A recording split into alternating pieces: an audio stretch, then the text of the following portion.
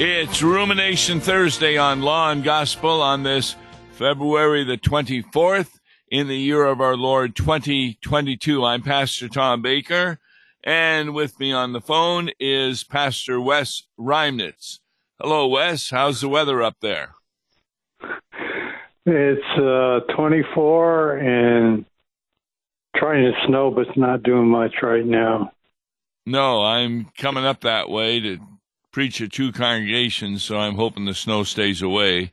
I'm pretty sure I'm going to be coming, but we'll see what happens here. What we've got is a very interesting article that you found, and it's all about Barna. He is an individual who likes doing a lot of polling, and he's been reporting on the credibility crisis that America's pastors are facing. And the summary is, U.S. adults are unsure whether pastors in their local community can be trusted, are in touch with their community's needs, and are reliable sources of wisdom and leadership. Now, you've given some thought to that.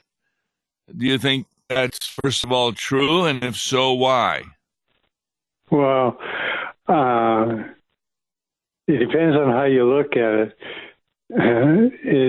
The questions that I ask is that I think we need to focus on, too, as we go through the article, is what is wisdom and what is the power of the pastors.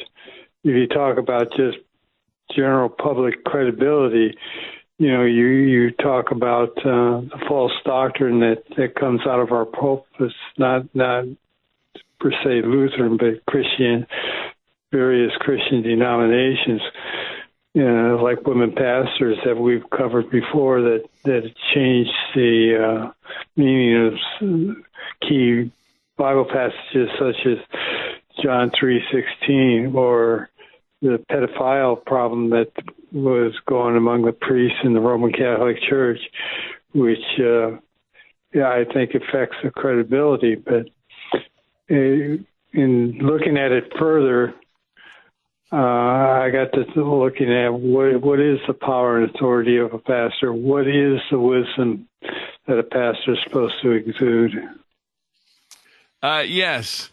They make a big point. This is on the basis of a book that Dr. Pakiam wrote, and he observes that we pastors must face the reality that we have contributed to the crisis of credibility. There are cultural headwinds that have changed the social standing or cultural power of a pastor, but we have made a mess of things too. And here's what he says: from small country churches to uber mega churches, many pastors have been found to be bullies and hypocrites, alcohol abusers, and womanizers. The crisis of credibility is a symptom.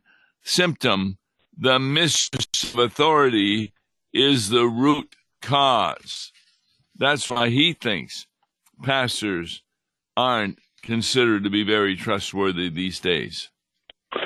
Well, of course, that is a major problem in itself. That what are they showing to the people out there that it doesn't make any difference, and that comes back to the heart of what I speak of. What is the wisdom that we should be looking at? Yes, they get into the idea that pastors don't know how to limit their authority. And he does talk about an area that we talk about in the Missouri Synod when it comes to the two kingdoms. Where do some pastors go beyond what they're supposed to go beyond in regard to when they speak? Well, it comes down to an issue of what is the power and authority of the pastor. And I took a look at the 41 Catechism, and it says there that the 41 Catechism. What's that? the old Luther Small Catechism put out by the Synod, Lutheran Church Missouri Synod. Oh, okay. We got many different variations of it.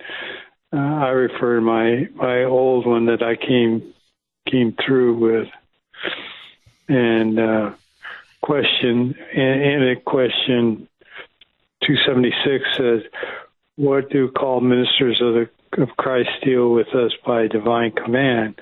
The called ministers of Christ preach the word of God, administer the sacraments, and through these means of grace offer and convey the forgiveness of sins." Their power rests in Christ, or by the authority of Christ. We see it when we do confession and absolution on a Sunday morning. People confess their sins, and the pastor forgives their sins by the authority of Christ. Some pastors. Yeah. Yeah, there's a lot of churches that don't even believe in the absolution because they don't really believe that we're sinners. One of the things I found very interesting, that pastors really, when you're talking about their own congregations, what do they think of the trust they have there? And not much. They question his authority. They question whether he has the necessary wisdom to come out with it. Well, actually, the poll showed that the pastors really believe that their local congregations, 82% of them, view them as trustworthy source of wisdom. In other words, they are considered, 82% of them, to be a trustworthy source of wisdom in their own congregation. It's the community that they're having trouble with. Well, wouldn't they have trouble with the community to begin with? If it's an unbelieving community, here we're talking about faith versus unbelief in a community. Would you say that that's a critical factor? Well, I think you're starting to touch on something where I'm somewhat critical of what this writer is trying to say and do. Did you notice what he says pastors need to do? He says that pastors need to examine themselves to see whether the credibility the profession is now facing have to do with the way they have stewarded power. If the mishandling of power has led to the loss of credibility, returning to the source and shape of a pastor's authority is the way back home. I have no idea what he's talking about. Do you? Yeah, well, no. And that's why it comes back to the fundamental question. What is the wisdom that he talks about? What is the power that pastors have? You know, I ran across this article in connection with listening to your Bible study on Proverbs, where you talk about wisdom, which, I see some conflict between your Bible study and what this article is saying, because this article doesn't define what wisdom is. No, it really doesn't. And I do believe there are some pastors who get involved in political matters where they don't have the biblical foundation to do so. That's I think, a real problem. No, that's an excellent point you bring up. But another one would be, what do you call sin? You know, in some of the church denominations, gay pastors are allowed to be pastors practicing their LGBTQ rights. So, you know, what do you call sin? It gets down to the fundamental question: what kind of wisdom are you talking about? Man's wisdom or with the Bible that's kind of sliced open and not calling things sin that God calls sin? Yes, if you take a look at, like, the Methodist Church, they got a big split coming over homosexuality. And you look at the Evangelical Lutheran Church of America, that is hardly even Christian anymore in its official stance. There are many Christians in that church, but the leadership has just gone bonkers in thinking that Muslims are saved and people who don't believe in Jesus Christ are saved. All kinds of things that are going wrong. They have women pastors, and that's something I sure don't trust. I never trust a woman pastor simply because she's already disagreeing with God's word, that she thinks she should be a pastor, and she really isn't. Right. Well, it goes back to that ELC, Evangelical Lutheran Church in America convention that we watched on the web, when the platform, when the bishop, the president of ALCA, allowed all these Baha'i and Muslims and various Hindus, all kinds of various religions up there, and saying that they were our brothers and sisters in the faith. They didn't say in Christ, but said in the faith. And how do we know the way to heaven? Yes. So I tell you, if you listen to a lot of radio stations that have Christian information, you're pretty fortunate if 10% of the programs talk about justification by grace through faith on account of Jesus Christ. A lot of them are talking about morality because, as we've said before, the vast majority of people believe that you get to heaven by your good works. And therefore, that's what a lot of preaching is about.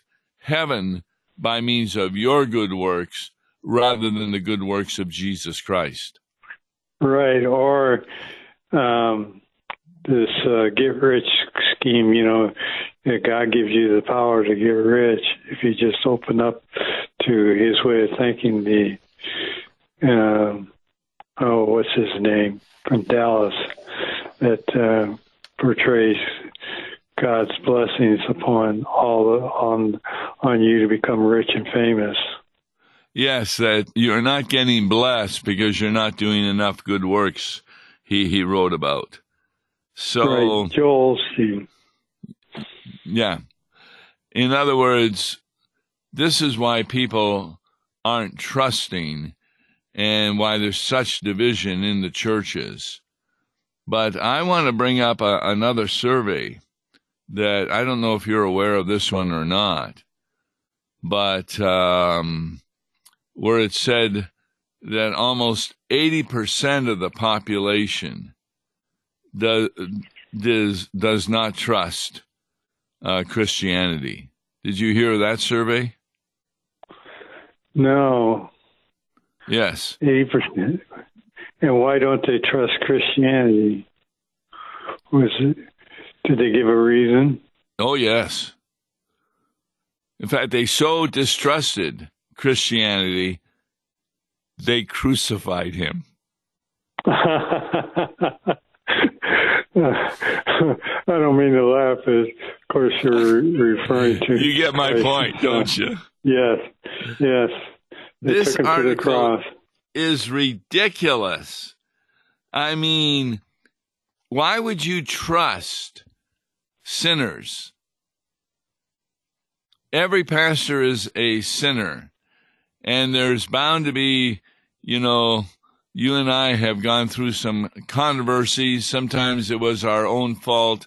Sometimes people misunderstood us. But I tell you, there's a lot of people out there that don't like authority. They did not trust Jesus Christ. You had a few, like on Palm Sunday, that came from Bethany, but hardly anybody discouraged him being crucified when the Jewish leaders These were people heading up religion at that time, came out against Jesus. So if you did a survey in that time asking people, do you trust him? What happened to him at Nazareth, his own hometown, to show they didn't trust him? That's true. You know, as you speak, Well, what another one happened? they wanted to throw him off the cliff, and of course, as And we are why? told that he walked through, because he called himself God. No. Yeah. He quoted Isaiah saying this was fulfilled. He Filled in him. refused to do miracles. That's right.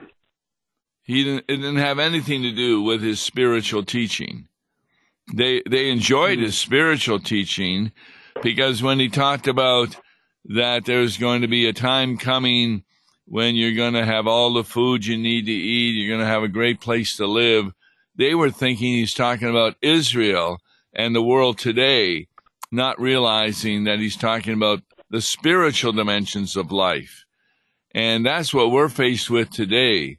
We've got a lot of people in this world who don't trust pastors, because when we speak the ethical teachings of the Scripture, they don't agree with them anymore, many of them. Yeah, that's true. And the problem, you know, as I hear you speak about that, is they don't understand the consequences to their sins. You know, that there are consequences to the things that we do, and without repentance, it becomes even more serious. That's why it still comes back down to that fundamental question: what is wisdom, and what do you call sin, and how do you set yourself up to what we call man's teachings versus what God has to say from his holy word? Do you really look at the Bible as being God's word and final authority? Now, you've been a pastor in a congregation for many years. You get visitors coming to your worship services and such. Have you not had people who at the beginning of the service, they're visitors, and they ask if they can take the Lord's Supper, and they're not members of the congregation, they're not even Lutheran? Yes. What does that show you? Well, they don't. There's an interest in taking the Lord's Supper, but not an understanding of what is involved. But you know, there was that book by Werner Ehlert, Eucharist in the first 4 centuries of Christendom. Yes, wonderful book. He made the precise point that the altar that you confess at, it was the altar that you took communion. You could not come from a varying house of faith that had a different confession of faith and take communion, because it led to a confusion of what was going on. It not led to a confusion. I always quote 1 Corinthians 11, where people who were believers taking communion but not knowing what was going on really ended up getting sick and dying. You know, and as we speak about it, talk about it, it comes back to the unbeliever who has no understanding of what it is. In fact, there is no faith. There is no Holy Spirit within their heart to make a decision such as this. Well, I wouldn't go that far.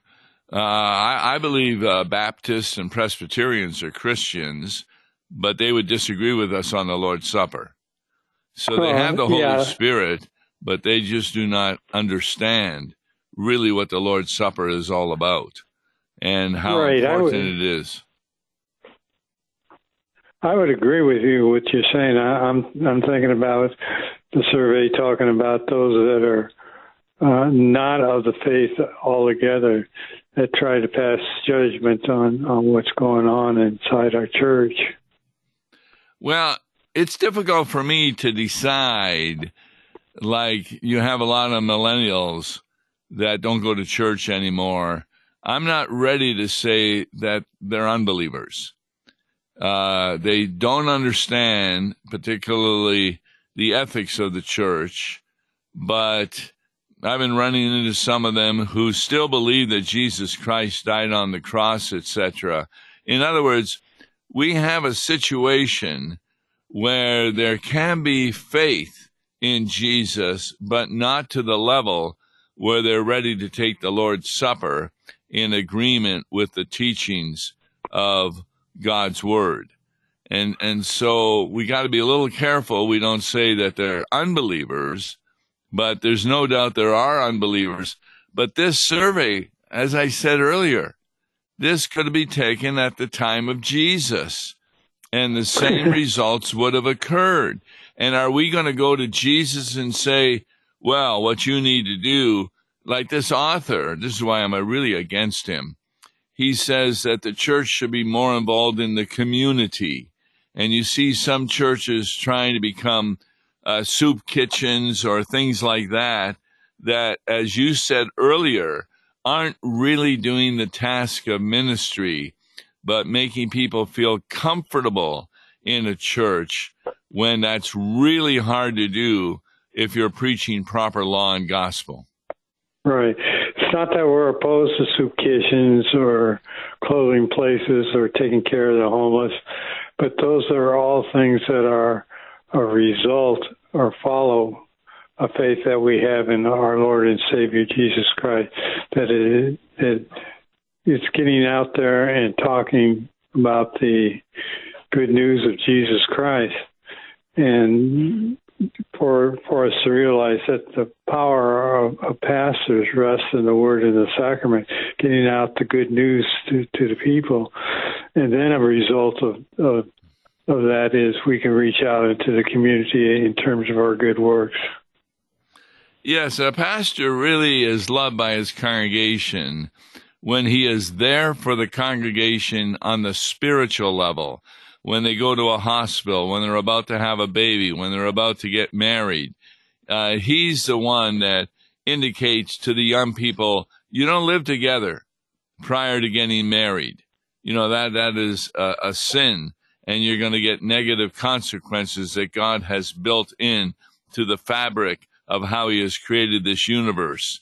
And so the law warns people, but it also shows, and that's really what the book of Proverbs is all about, here's how to live a full life.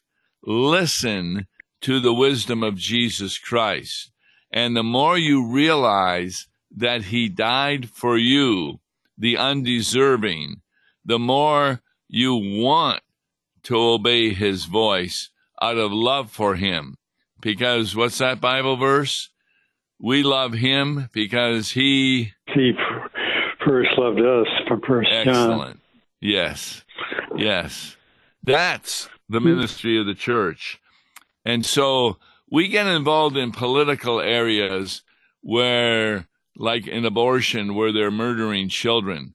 The church dare not be quiet about that.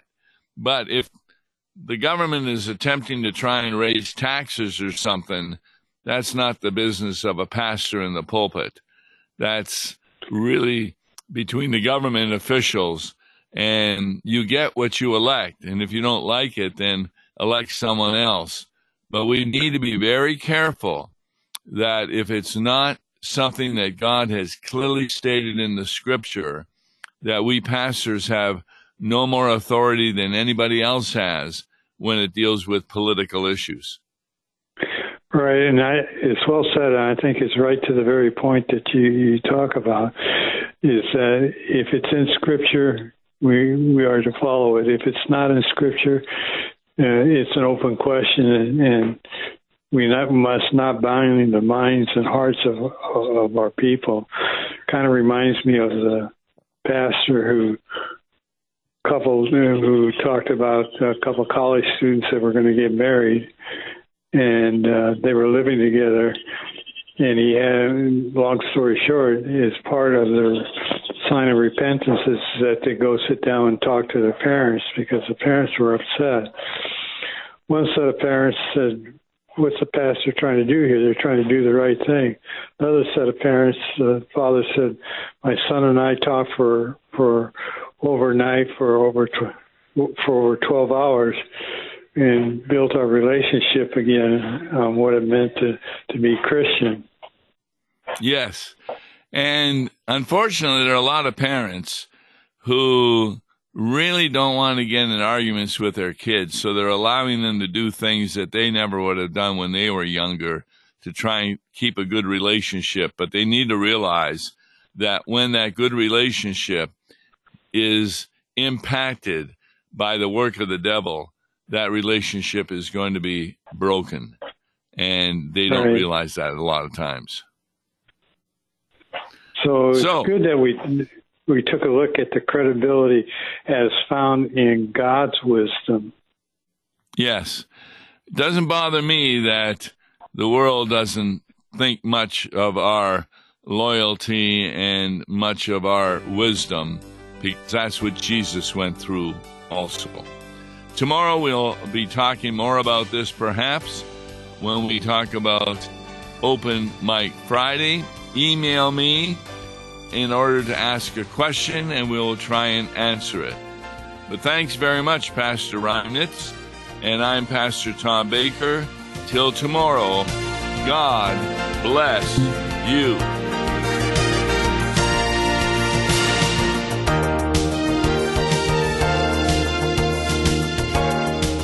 Listen to Law and Gospel each weekday morning at 9:30 on KFUO. For a tax-deductible gift to Law and Gospel, please make your check out to Law and Gospel and mail to Law and Gospel, P.O. Box 28910, St. Louis, Missouri 63132, or call toll-free 1-877-267-1962. Views and opinions expressed on Worldwide KFUO may not represent the official position of the management or ownership of KFUO, the Lutheran Church Missouri Synod.